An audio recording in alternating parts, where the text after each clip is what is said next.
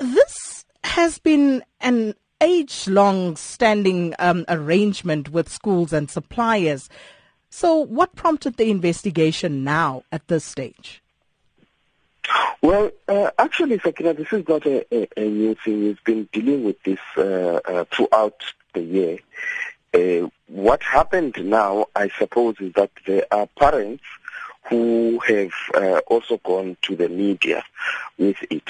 Otherwise, we had complaints from parents. We've got about 12 complaints from different parts of the country that we've been following up.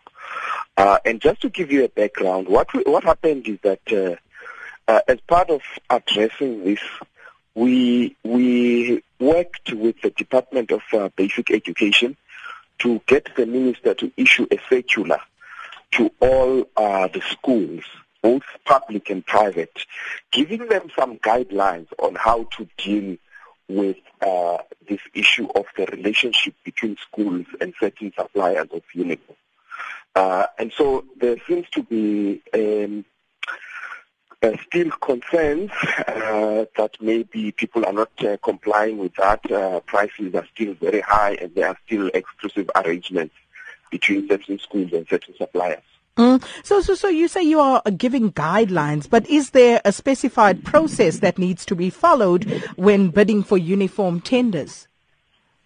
Yes, what we're saying is historically, schools will have a single supplier, and obviously when you have that situation, there is nothing you can do about the price that they charge you.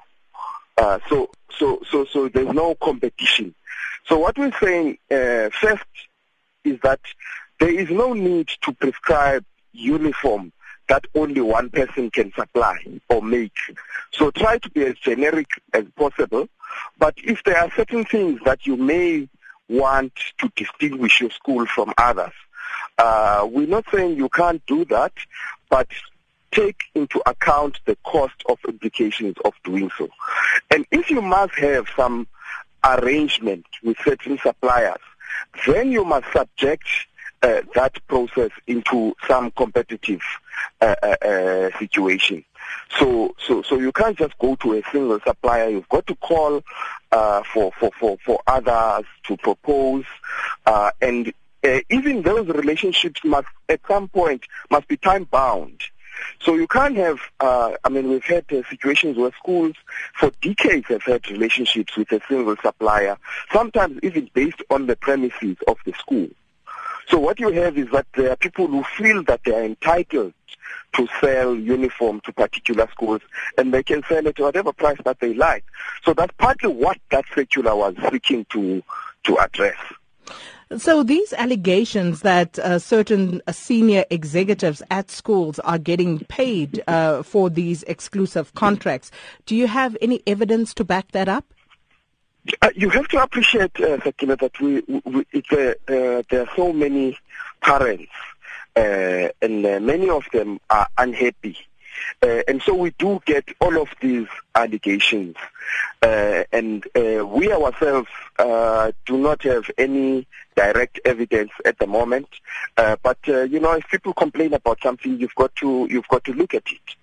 So this is unhappiness largely coming from parents, and we are just responding to it. Have the schools responded at all? Well, we have been talking to schools. We have spoken to a number of public schools, as well as some of the groups that operate private schools in the country. We've spoken to the associations of school governing bodies as well. And we're saying if everybody follows the circular, then there shouldn't be a problem. But it seems that not everybody does.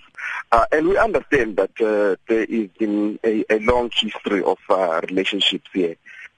So yes, it's an ongoing process, but we've been handling it for quite some time now. But the unhappiness at this particular point in time seems to be coming from parents who have experienced what they think is abuse or lack of competition for their schools.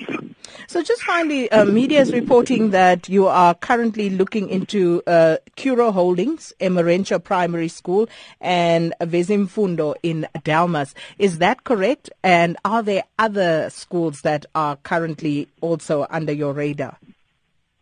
You say there are no particular schools that we have targeted. What we say is that everybody must comply with the guidelines in the circular. And so we have spoken to Curo schools, and we've spoken to a number of other public schools. There are certain schools where there have been particular complaints by parents, and some of them are mentioned in that Sunday Times newspaper. But Sakina, let there be no mistake. There are many schools who have been involved in this particular type of conduct. And that's why we went to the approach of going national to say to the basic education minister, you've got to address this across the board, and you need some kind of policy. Because imagine, it doesn't help if we take one particular school and investigate it and address it there. Then it's happening in so many other schools elsewhere. So that's why we took a national approach to say get some kind of a policy guideline in a circular, and then get everybody to comply with it.